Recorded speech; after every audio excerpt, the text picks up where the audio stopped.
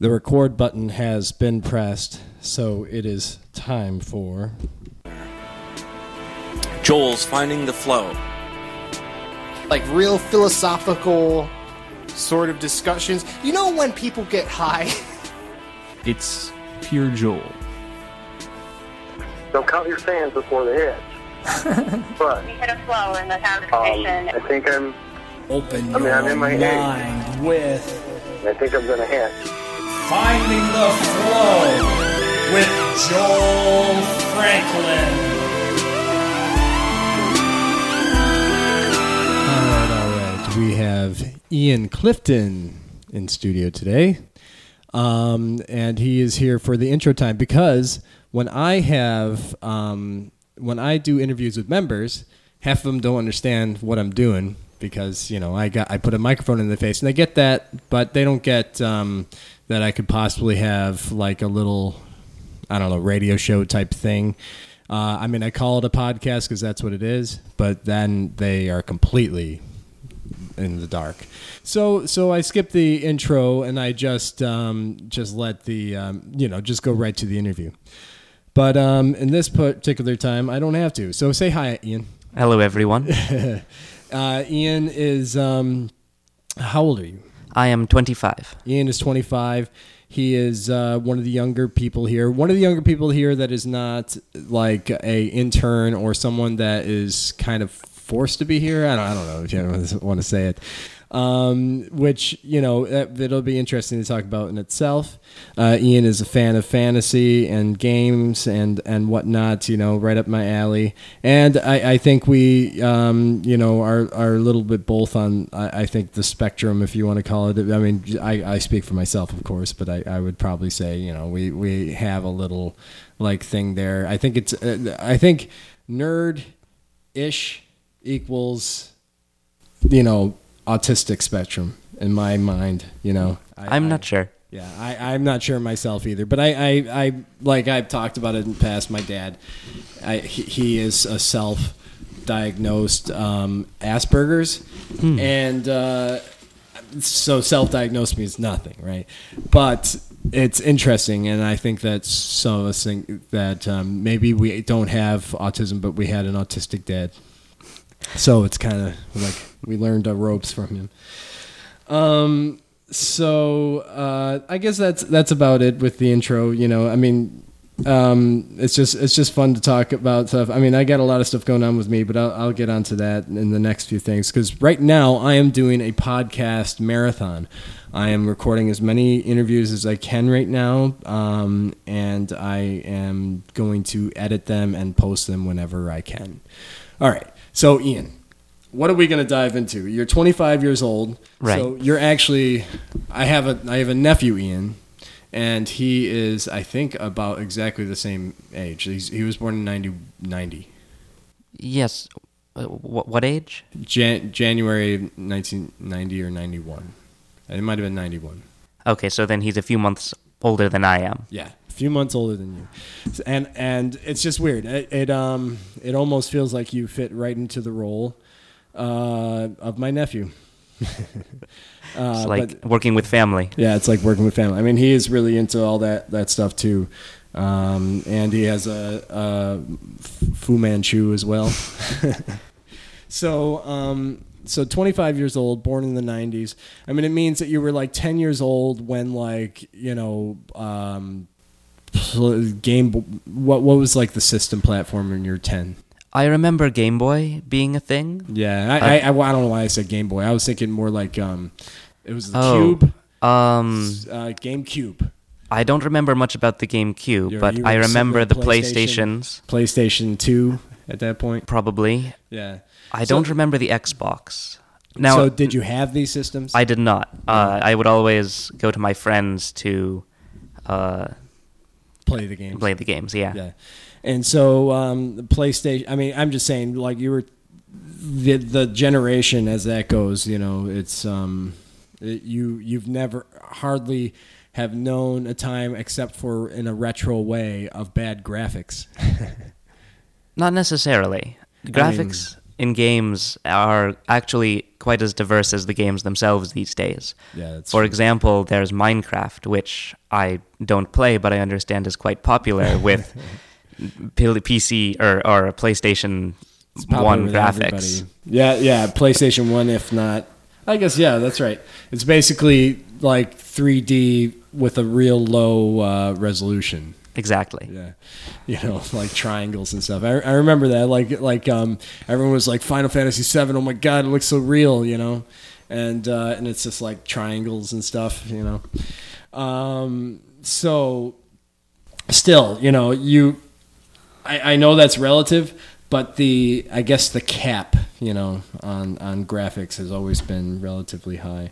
Though I guess I wouldn't say that you necessarily would be like completely like out of the loop of, because there's modern things that are made with crappy graphics as well. Mm-hmm. Like I'm thinking of apps too. Apps are like kind of like the step how much can you make with as little memory as possible, right? That's what I feel like apps are.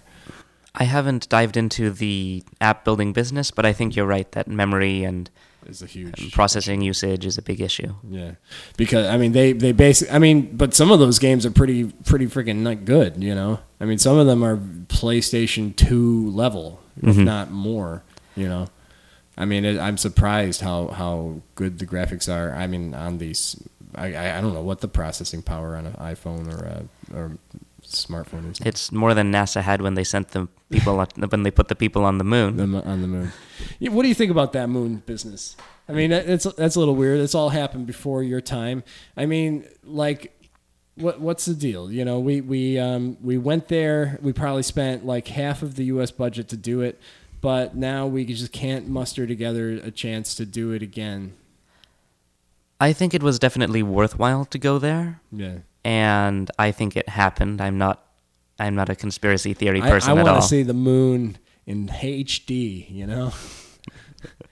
Look through a really big telescope. Yeah, I guess there is that element. So where do you come from? I was born in San Diego, California. San Diego, California. Now, you don't look like a San Diegan. That's because I've lived on the East Coast since I was 10. Since you were 10. The time that PlayStation 2 was out. 2000. So that means that you moved right when September 11th happened. Just about, yeah. Yeah. Where did you go in the East Coast? First, I went to Rhode Island and attended a Waldorf school there. I'd been to Waldorf schools throughout my education, but various different Waldorf schools as I moved around the country. Mm-hmm. Did you have a good experience? Yes, very much so. So you started. So you went through. Yeah. And what was your parents' job during that time? My mother works as a massage therapist and as a home health aide. Oh, nice. And my father works as a consulting computer programmer. It's consulting computer programmer. Okay, and that's cool. So did you? Have you followed in a suit at all, or did you ever get interested? Because you said yourself that you'd want to build apps, but you never done it. Like that seems right under that. Yeah. envelope. So I have never really followed my father's footsteps in computer programming. Yeah. The closest I've gotten is building one or two modifications for myself for the game Skyrim. Yeah. It's not that hard. Did you build your own? Yes, I used. Like you changed some properties. Yes. Of what? I created a new NPC in the game. What's that, a character? Yeah, a new non-player character. So a new game-generated character, and as a follower. Yeah. That's cool. I also used the creation kit, which is the tool you use to create modifications for this game. Okay, so like the programmers make those, Yes. Yeah. Yeah. To edit certain game values and actually fix some bugs in other modifications that I like to use. Mm-hmm. That is fun to play around.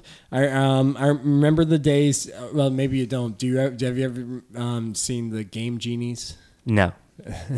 There was these these little like most of the things were cartridges back in the day, and they would have this pre-cartridge or this the cartridge amendment. Like you would put in that, and then there would be a little cartridge slot, and you put the regular cartridge in it, and all of a sudden you have the power to do cheats and stuff. It was kind of a cool, weird way to do it, but that was the best you could do back in those days, probably. I mean, a computer game maybe, but that was like for like Nintendo and stuff. I remember cheat codes, but I don't remember a double cartridge. Yeah, it's pretty cool. That was always the Game Genie thing, that they had a cartridge that gave you. So you went to Waldorf schools. So I find that, sometimes that's interesting. Like, how does anthroposophy bleed into the Waldorf education? It happens entirely in the background. Yeah, right. So it's the never kids are relatively oblivious of it. Right. You don't ever learn about Steiner or anthroposophy unless you start asking questions. Yeah. And the teachers, though, of course, are following what they can. They try, yes. I think it happened most in my history and particularly art classes, where a lot of Steiner's ideas about history and music and art appear in sort of subtle ways, not necessarily forced on us, but the teacher will mention about, and especially in rhythm, of course. Yeah. Oh, yeah. But like they'll mention something in the way of the history of something. Like for instance, there's a big emphasis on Aristotle's laws, and the elements and the earth, air, fire, water, right, and stuff like that. And then there's the senses. There's like not 5 but 12 senses, which I'm not opposed to that. I mean, I think that's it's true. I mean, we don't just have the 5, whatever you call it, classic senses. I mean, even just the sense of balance is something, but the sense of self, sense of there's lots of things that, but he goes into 12 of them, and I can't remember all of them. And I remember, like, sometimes I just think, like, man, the numbers are just too perfect to be true, or the 7-year cycles, 777. Ooh, I love that number 7. But we never learned about that specifically. The example I had in my mind as I was saying what I did was, I remember being in a music class, and the teacher was talking about how when you hear music, it awakens something in yourself, and he was sort of trying to connect music to a soul experience, without being overt about it. Yeah, sure, yeah, things like that. I gotcha. I mean, it's so there. Like, what? How was your social life, and how was it with people, and how, My social life has been largely shaped by moving around a lot. Yeah. So I had some good friends in California, but each time I move, I tend to lose contact with the people. Did you move to different places in San Diego? Yes, but they were all in the same general area, so that did not affect things too much. So it was pretty steady up to 10? Yes. And then New Hampshire, it just... Rhode Island. Rhode Island. Right. Oh, yeah, so Rhode then Island. once in Rhode Island, I basically didn't have much contact with people in San Diego anymore. And then once I spent 4 years in Rhode Island from basically middle school. And then once I moved to New York, specifically the Harlemville area and Hawthorne Valley, I didn't have much contact with the people in Rhode Island. All right. So little by little, you lost people. You also find them. But they've always come and gone. I mean, you always go to a new place and find more friends, right? Exactly. Do you find that the Waldorf school was more, honed to like your sensibilities and being able to be sensitive and the person you are, while also having an environment where you can feel comfortable and have like friends that are, just like that too. Mm-hmm. I guess, right? Do you find that was more like that, or do you think that public school would have been just the same? In many ways, Waldorf school helped with participating in activities that helped me feel closer to people socially. Yeah. Such as arts or extracurricular activities that I might not have had the opportunity to participate in a public school.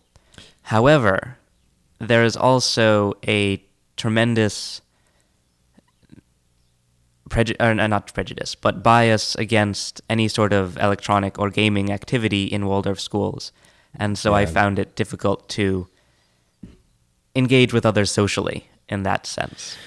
Now, did you find that it was coming from the teachers, or did you find that it was actually coming from the students too?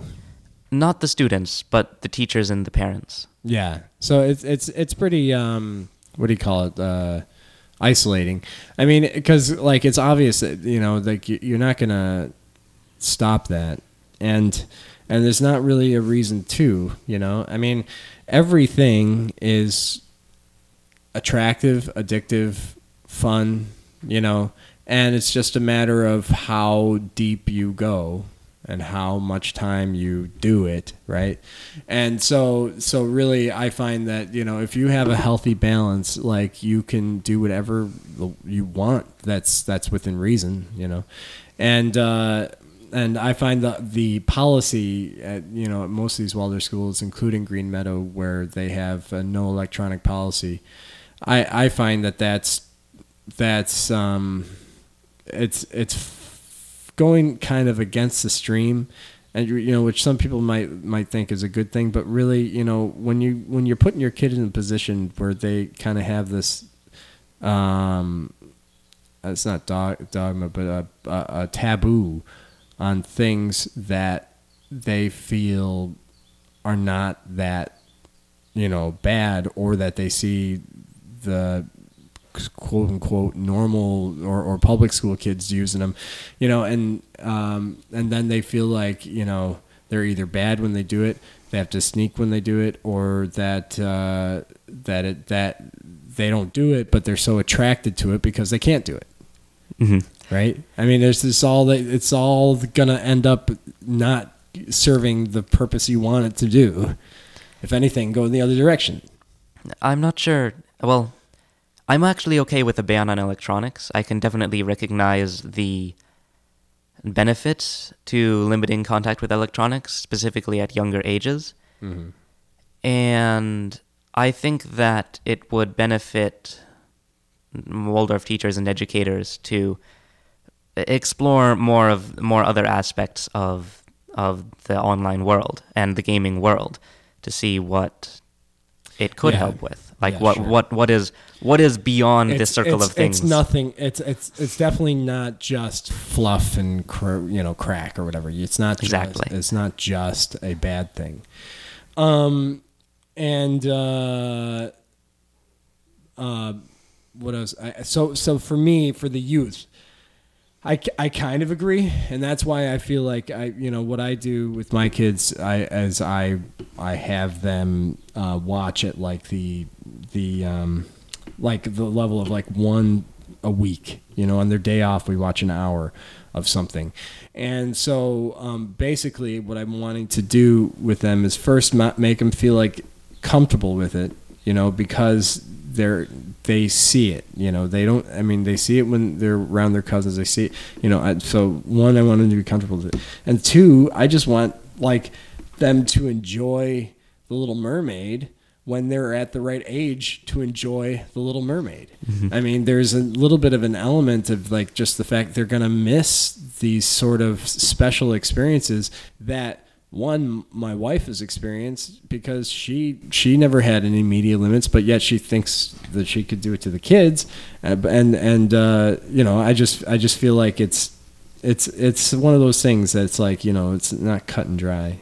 What I'd encourage actually is to participate in gaming or television watching or anything else with your kids, so that it doesn't become an isolating experience. Or it doesn't encourage isolation when it does happen. Yeah, exactly. So instead of like leaving your kid to play a game when they're older, hopefully for a long period of time, Make you it would a social actually event. limit it to when it's a social event. Yep.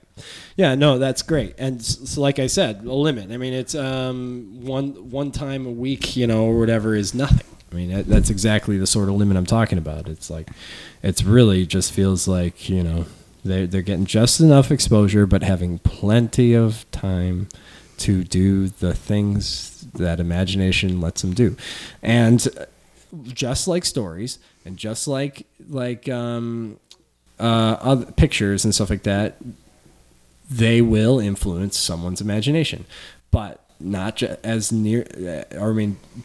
much as your parents' vision of the world and just as much as stories do. Mm-hmm. Everything affects someone's vision. It's not all like they think, like it feels like there's this idea that you can control the like what is going to influence their thought in some way, but really there is nothing wrong with a little bit of a taste of someone else's imagination through media, that which then will become something that could be a scaffolding for you to create your own creativity. Exactly. Yeah. So now you are 25 years old. So you have since long graduated from high school. Yes. So what have you been doing? Well, after graduating high school, I started attending a community college, and I was going to... Which one? Columbia Green Community College. Okay. That's like Albany area. South of that. Columbia and Greene County. Right. So it's right on the border of Columbia and Greene County. It's maybe 45 minutes south of Albany. Yeah. It's a great school. I was studying to become a math teacher. Uh-huh. And after spending some time there, I transitioned into SUNY New Paltz because there was a program that allowed me to go directly from Columbia Green to SUNY New Paltz. Yeah, it's all the transfer. Right. So you kept going? Yes, but I didn't finish. I didn't ever finish my schooling. I ended up becoming very anxious and isolated at SUNY New Paltz and wasn't able to complete my education. Yeah, so was SUNY New Paltz like your, well, I guess both of them would be, but I mean, was that a big like public experience, what do you call it, general public? Yes, I actually found I was well suited to that experience. Yeah. I'm not sure if it's just because of who I am or because of my Waldorf education, but I found myself very well prepared for any sort of... What you had come to you. Socially or academically? Both. All right. But, so what made you isolated? I was... I mean, I understand it. I mean, college can be isolating, especially when you have a shitty roommate and you're stuck in this little cubicle. Well, it goes back a long ways, but it really came out in college. So, from a very young age, I had developed a habit of lying to other people. And this got to the point by the time I was in college that it happened automatically. So you could ask me what I had for breakfast, and if I didn't eat, or I had something unhealthy, or I thought it was something that you would think badly of in some way, I would just lie to you. Yeah, sure. I mean, that's not too out of the norm. But I would do that about everything, and it was also something that I would do automatically, so it was difficult to stop that reflex. Yeah. Is it because did you feel shame, or is it just a reflex? Yeah, shame and afraid. Yeah. Like, what was making you feel, like, did you feel like what you were doing was not normal? Not necessarily not normal, because or did you have this feeling of people watching or people with this eye of judgment? More the second thing. I had the sense, I wasn't sure what people would think of me or whether they would accept me or... Sounds like actually but I did have neuroticism. I'm not sure what that means. You know how there's this classic Jewish neurotic comedian Like that's like a thing. Like they're like, well, I don't know what they were thinking of me. I mean, I was just doing that, and everybody was looking at me, and I got scared. And, you know, like they're just constantly looping in their heads things about themselves that they're worried that other people are thinking, which they call neurotic. That's true. But I wouldn't have the experience. Like, there's hyper, and then there's normal. True, but so, like when I lied to you.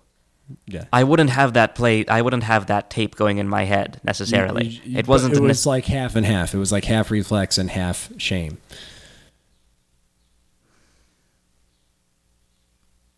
Maybe. I'm not sure if.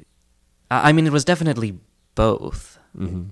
But it's not necessarily half and half. And lots of fear. It might have been other things. Right. 3-3-3. I mean, dividing it in like half and half isn't the right way to look at it because it all works together. Yeah. Okay. So you have like a interwoven like series of a constant feedback loop where you were constantly like having the setup and then you do the same thing. Right.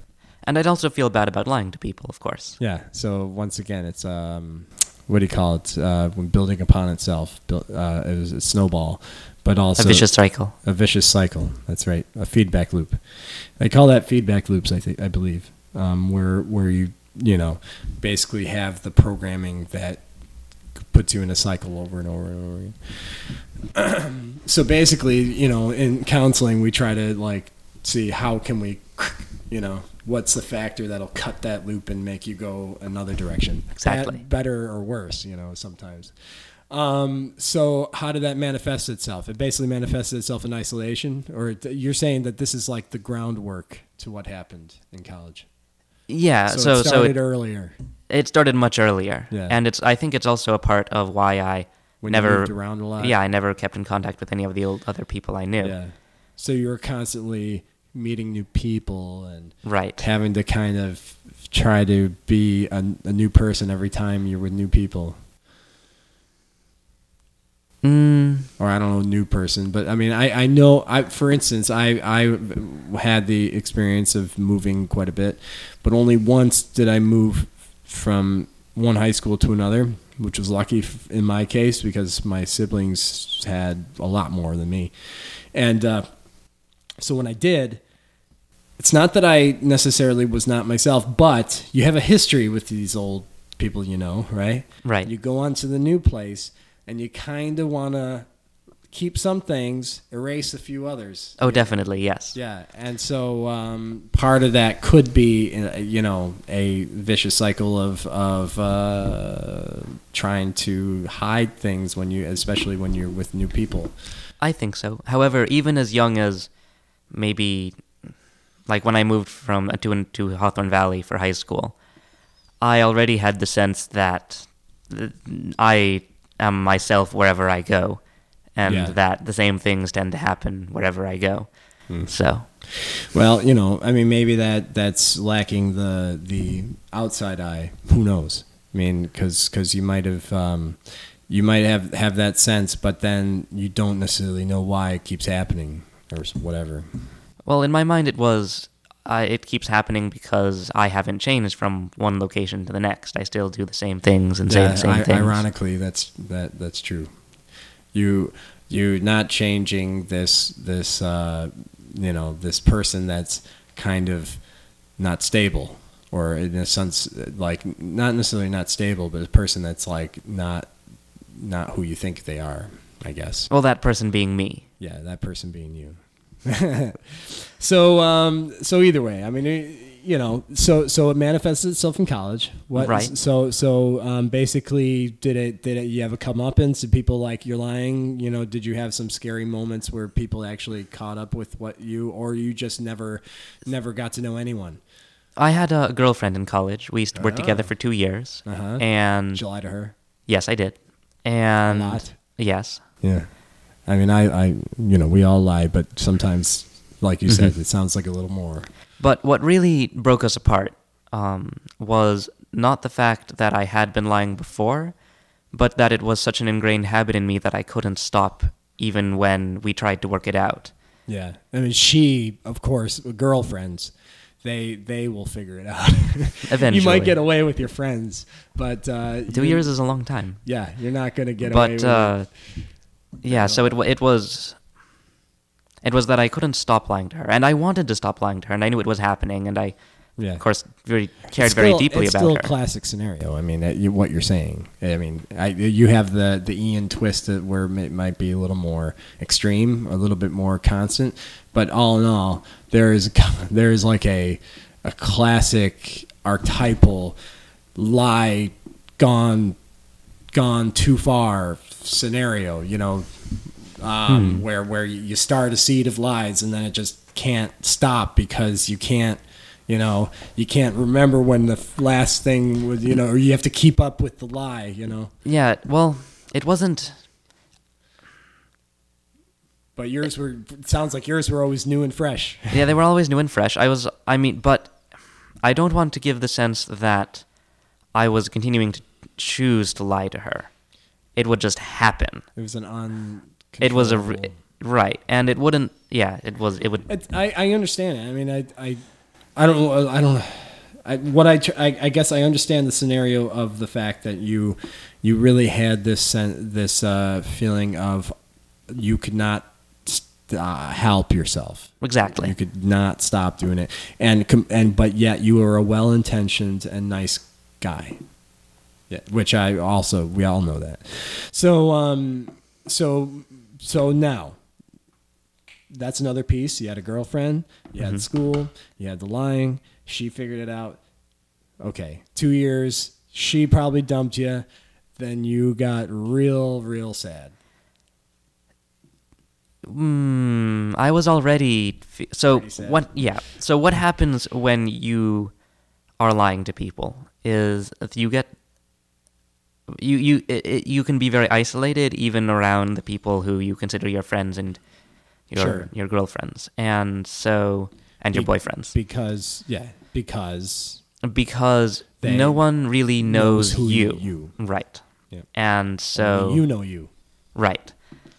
And sometimes you're ashamed or not of who you think you are or whatever. Right. And also it makes it very difficult to receive any sort of care from other people because they're not really they're caring for your image that you've given them and not you.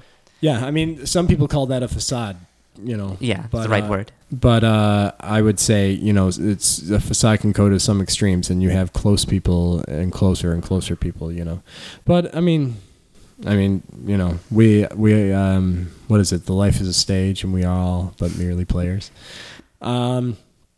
So basically, so did it happen right after the breakup? You mean dropping out of college?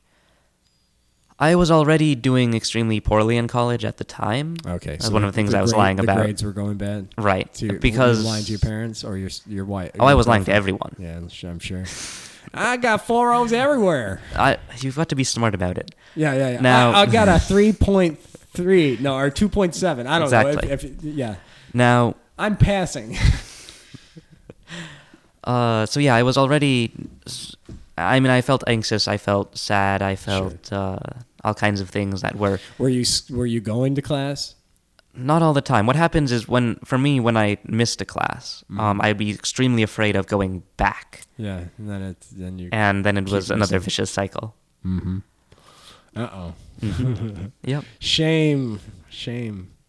I say shame as in your own shame, not shame on you. Exactly. I figured so. So okay, that makes sense too, and that probably also hurt you because it probably doesn't fit your image, right? Because you felt like I am smart, I can do this, and that hurts that you didn't have the best grades. Yes, in high school I'd always done well in school, and so as a sense of, I lost something of a sense of who I am in terms of like what I think of myself. Well, I think that's also the thing is that the Waldorf schools help nurture an ego, nurture an individual. Whereas I think the big public colleges, I mean, it's not like they're not trying, but it's just like they're not there to give you an ego. They're not there to help you in any way. You got to do it all on your own, and so that's a tough one. And I think Waldorf schools especially, I think, help. Like, basically, the public school, this is the best way. And Arena told me this. She said the public schools are interested in getting you to listen and conform to, whatever standards or whatever they have, whereas the Waldorf schools are trying to get you to, be you, and to speak and to whatnot, which I think is great. Nurture the ego, but I think that. I mean, it makes sense to me that you would do well. I mean, but it's also another classic scenario. A lot of people do good in high school and then not have a hard time in college, and it's not because of their academics. It's because because it is tough to pick up your own bootstraps in college, and because, like you said, you might mix a class, and then instead of feeling like you have this teacher that's like. Gonna help you and catch you up and everything. You have these, a professor that'll look at you and not think twice. Or if it's an intimate thing, then like you said, you might feel real guilty that you didn't come to the one before. My experience of my professors in college varied a lot. And it's actually just as varied as my experience of teachers in Waldorf schools. Yeah, some are good, some are bad. Exactly. Yeah, that's true. That's how it is. Mm-hmm. Yeah, that I get that, but it's still ultimately there is those two focuses, and I find that hopefully that the Waldorf schools, if anything, they excel in trying to get people to be individuals. Mm-hmm. I would hope. I don't know. Was that your experience? I think so. Yeah. Do you find that there's actually a level of, depending on the teacher, they like to conform you to? Waldorf or no? Probably. I've never... So, I don't think I've experienced necessarily an impulse to conform anywhere. Mm-hmm. Conform. Yeah. Public college, or Waldorf high school. Just conforming to what the teachers say?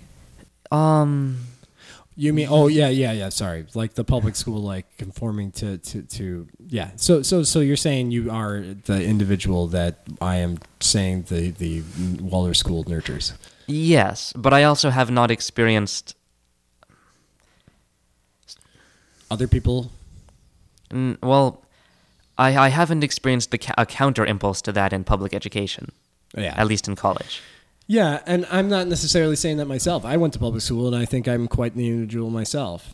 But that's what Irena said, and it sounded good to me.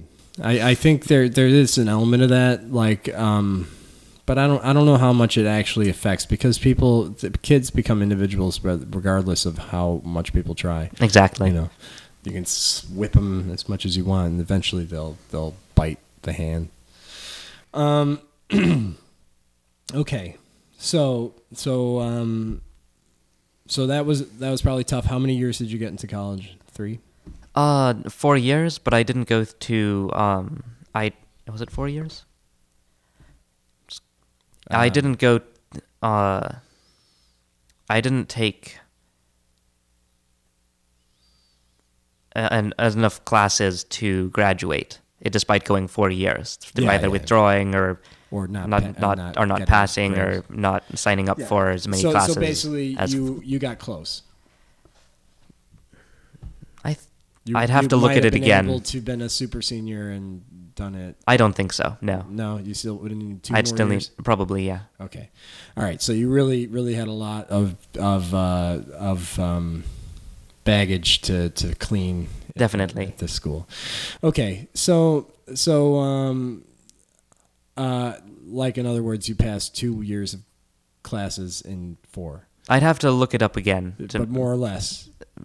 2.5. Yeah. Okay, so what happened after you are 22, 23? Right. I spent a long time basically completely isolated. So I was Isolated again. yeah. So you left the isolated place, went home. No. and then you just- There's no going home here. You didn't go home. I lived off campus at the time. Where is your home? It's not at Harlemville anymore? I mean, there wasn't the parents there. The question of where is my home is a complicated question, but What does that have to do with your parents? I mean, at the Have time- you burned some bridges? no, not necessarily. So I mean, I don't want to get too personal here, but I mean, you seem to be comfortable enough. Right, And as long so- as you're comfortable with it being recorded. yeah, we're good. Okay. I've actually made a YouTube video of all of this and posted it already. Wonderful. So at the Your time, parents. my parents lived in the Hawthorne Valley, Harlemville area. When you were in high school. When I was high school and when I was in college. Okay. I lived off campus in At your parents' house. No, in a small town called Rifton. Oh, okay. At New Paltz. Okay. And when you were in New Paltz. right, and I continued living there for several more months. How did you afford this? My parents were paying for the rent. Yeah. I also had a little bit of money from a job I had, and I also learned how to live very cheaply. Sure. Getting the $1 burritos every day. No, you don't buy burritos. You buy a big 50-pound bag of rice. Uh-huh. You buy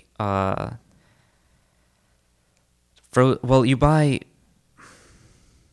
So I mean, my staple was rice, and that's incredibly cheap.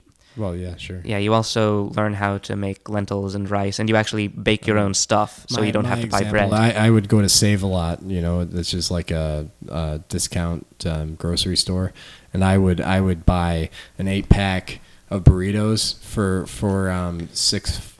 was like $4. It was $4 for an 8-pack, so 50 cents a burrito, and I would eat 1 to 2 a meal. And so, it was like $1 meals. But So- yeah, it was very unhealthy though. It was like the most unhealthy. I mean, like I think I gained 30 pounds. No, I managed to. So I once heard Rice of, is not that bad, white rice isn't that great, but it's still okay. there was a very I remember learning something where it's that when it comes to food, Yeah. you can pick two. You can pick two of healthy, fast, and cheap. Yeah, sure. So if you do healthy and cheap, but you make your own stuff, Yeah. you can still manage it. And that's what I did because suddenly I had a lot of time. Yep. I mean, yeah. I tend to go for. I don't necessarily fast, but sometimes fast. But I go for cheap. Yeah. Mm-hmm. Yeah. Meh. I mean, I'm really different now. I mean, because my wife has so now long been doing expensive and long. Right. That I've just gotten used to expensive and long, but now I've gotten used to also expensive, healthy, and fast. Right, because it's not cheap. Because it's not cheap. But it's not good, or at least not good in my mind. I mean, I just feel like, oh my god, I've just fucking spent like $15 on like a snack. Right. Yeah. In terms of my situation, while I was still living in that small town near New Paltz, I was basically cut off from everyone for a couple months. I mean, I didn't tell By my choice.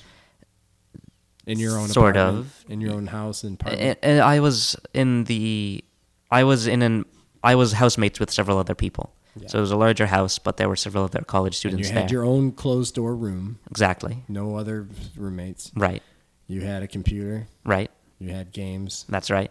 Yeah. And it was really an escape for me, the games at the time. But it also was what allowed me to emerge from the situation, because through the social element online, I was able to talk to my friends at the time and be open and honest with them about my situation. And it was that experience of being able to be open and having it work out that allowed me to open up to the rest of my friends and family. So basically, the computer. Well, was that in person though?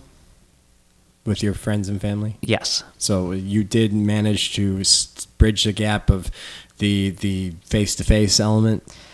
Yes. Because that's the hardest part. Mm-hmm. You know, they were talking about telephone calls now. Like, you know, basically now everybody texts. But back in the day, you know, when you were like trying to get the number of a girl or like, you know, to call a girl, right? Right. You had to call and you had to listen to the ring and you had to sit there and wait for her to answer. And if she didn't answer, nothing happened. But if she answered, you know, she says hello, you just like have to like say something, you know. Mm-hmm. And and just like the anxiety of that phone call. And nowadays you just say, you know, on a text, hey, I like you. You wanna do something tonight? You know. You can, but it's not very classy. I would recommend, even with the anxiety, always doing those sorts of things face to face. It's not classy, but sometimes, a lot of times, the girls like it anyways, or the girls feel more comfortable anyways. You know, I mean, not that I'm doing that at all, but I find that it's usually with my case. You know, I didn't pick up social signals. I don't know. Do you pick up social signals well? I think so. I don't know if I would pick up on the, like, for instance, I would never know if a girl likes me or not. Like I was like the hardest thing for me. Like, basically, a girl, like I started to learn that, but I still don't know, that girls will only act friendly with you if they like you. Most of the time, if they don't, then there's this element of like this real guarded thing that they do. And so I found that like it was weird that like some girls, they would just act friendly, like just plain old just talk to me, right? Mm-hmm. And I would just interpret that as they're just being friendly, right?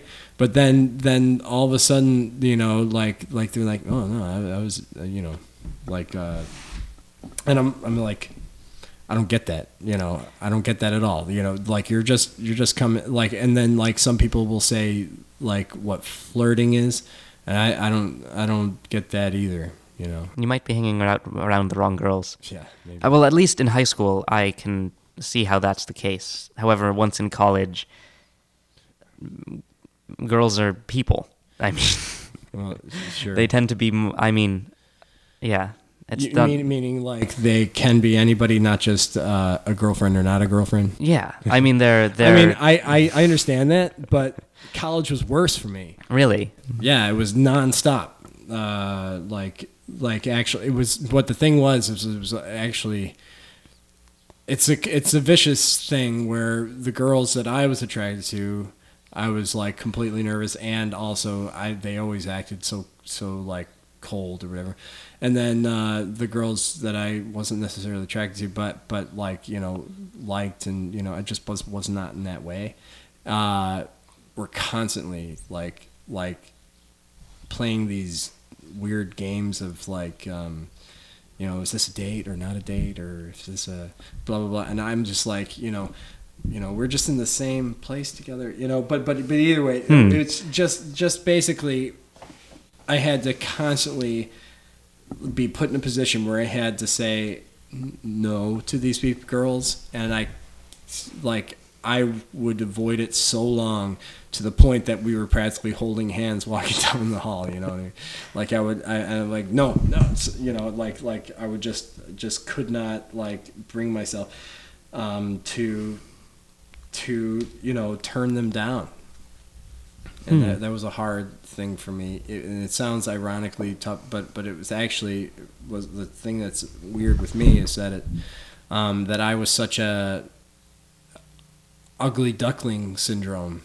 Like I was such in a rough social and thing when I was younger, that I could not imagine a girl liking me, right? Right. And so so I did not understand that, nor did I have the equipment to deal with it, right? And so really it was very, very tough and isolating. Made me not want to go anywhere. But you know, eventually passed. But that's like, you know, like some people are like, I wish I had your problem, you know. But trust me, if you don't like the girls, you don't. I mean, if you don't like the girls in that way, I try to be good, but I mean, some of them I didn't like also, but it's still hard, because they're so nice, Right. And it sounds like it was difficult to be clear about, or you didn't know how to be clear about how you felt. Yeah, I mean, without feeling like I was going to hurt their feelings, I mean, I don't want to hurt anyone's feelings. I don't want to make anyone unhappy. Right. All right, so we're hitting 50 minutes, man, and we haven't gotten anywhere. Basically, you dumped out of college. You spent 7 months living on your own, isolated again, right. but using the computer as a scaffold to socially push outward. And so that leads you probably not too far off from moving here. Right. I spent a couple. So I was open with my parents. My father. Where they live now? My mother lives in California, in San Diego. She never left, and my father is. Okay, they separated. Yes. All right. How is that on you?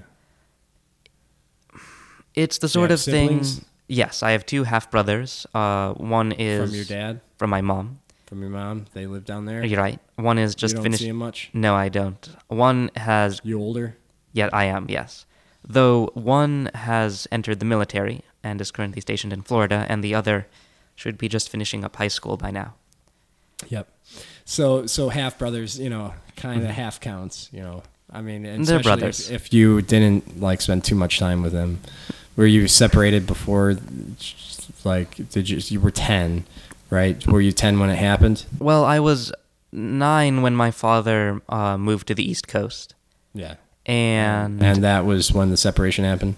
Well, actually, my parents had been divorced for a long time.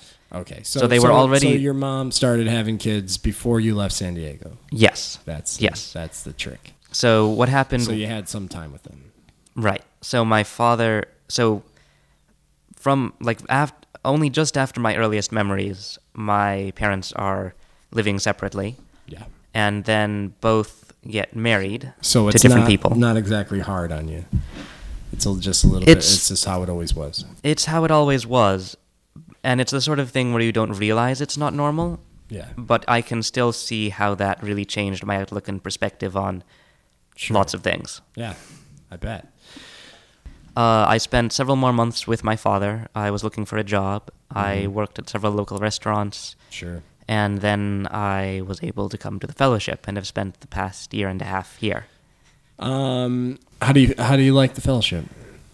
Has it been suiting your possible holes and needs? I think so. I'm still myself, of course. Wherever you go, you're always yourself. Yep. And Have you of course, found that you've isolated yourself here at all? It's the same pattern happening. No, because I'm not lying to people. That's good. And you're with also all these members you take care of, and all these people. How close have you gotten anyone yet? Anybody you call friends, or do you just feel like you got a lot of family acquaintances? I've not really become close to anyone here in a friendly way. Right. Do you think it takes time, or do you think it's part of you? Do you think it's part of there's a pool of people and you're eventually going to find someone? Maybe, but it's also somewhat by choice. Mm-hmm. Actually, if you remember Valerie, I did share a lot with her at the time. She just shared? Yeah, I told her about myself, a lot of the things I'm telling you now. Yeah. About the different struggles and challenges I experience here. And she was a listener. Did you feel comfortable talking to her or something? Yes. Something about her? Yeah, I think so. Yeah. Mm-hmm. That's nice. Now she's gone. Yes. Of course. It's interesting. Now I have to ask, do you think that the video games has an element of isolating? I think it's very easy to use them that way. Yeah. So what can happen? You play mostly online games. Yes, I prefer online social games. So I mean, not necessarily. I prefer online games with a social element, so specifically massively multiplayer games are my thing. Yeah. I do enjoy a good Skyrim, though. And I think that games are very absorbing, they're very engaging, and what that means is that it is very easy to use them to try to cover up a hole in your life that is painful for you. Sure. Do you find that the goals in a video game are fulfilling, or do you find that the goals are like once you get them, you're like, eh? It depends on if they're game goals that the game presents you with or goals that you set for yourself. So recently I had the experience of I want to become good at this particular game. And I wanted to achieve a certain rating in their rating system. Yeah. And I did so, and that feels very fulfilling. It's quite a chase sometimes, though. Right. And that can take a lot of your time. it did. It was worth it in my mind. Yeah. And so that's fulfilling. However, sort of but completing sort of the achievements the game presents you with is not as fulfilling. You do it and it feels okay for a little bit, and then you see the next one to do. Yeah, that's part of the thing. I mean, that's kind of like, there is some games with the element of an ending, but less and less now. More and more it's becoming just another level, another something you can get. Now, I'm not just going to have the regular platinum blade. I'm going to have the double-edged platinum blade with the 12-inch side and the encrusted jewels instead. Well, that's an example of a goal that the game presents you with. Yeah, I know. Yeah. Okay, so how late are you spending on these games? You mean like how much? How late do you stay up? Midnight. When do you wake up? Do you have around 8 for most jobs? So sometimes you have to get up earlier. No, I work with my current schedule. I work a lot in the evenings. Yeah, but not in the mornings. I mean, not before 8 in the morning. When do you game? Any free time you have? Sometimes when I have, so it's usually either when I have a gap in the day in my schedule, or after I'm done.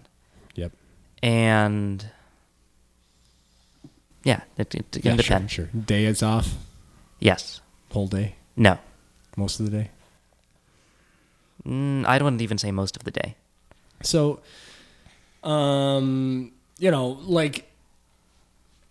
I think I found that that gaming is it's a tough balance to do. But I mean, my wife doesn't let me game anymore, and so basically like. It's easy when you're by yourself to be able to do that, but when you're not, it's a little less easy, because you have to spend the time eventually. But it sounds like you like you said, you don't spend all your time. What do you do with the rest of your time? I actually spend some time talking to friends I know online because that's nice. So not in the gaming sense, but just chatting talking and having fun and joking around. It's mostly you keeping in touch with your old friends. And you don't have many here that you are intimate with. Not so much. Not since Valerie left. Yeah. All right, Ian. Well, was that an experience? Did you find the flow at all? I did. Yeah. Thank you. All right. Well, here is our outro music, which is also something that I tend to. Most of my members, I don't even put headphones on them. They just they talk to the mic. I mean, what do you expect? Mm-hmm. Either way, thank you, Ian. Thank you for having me.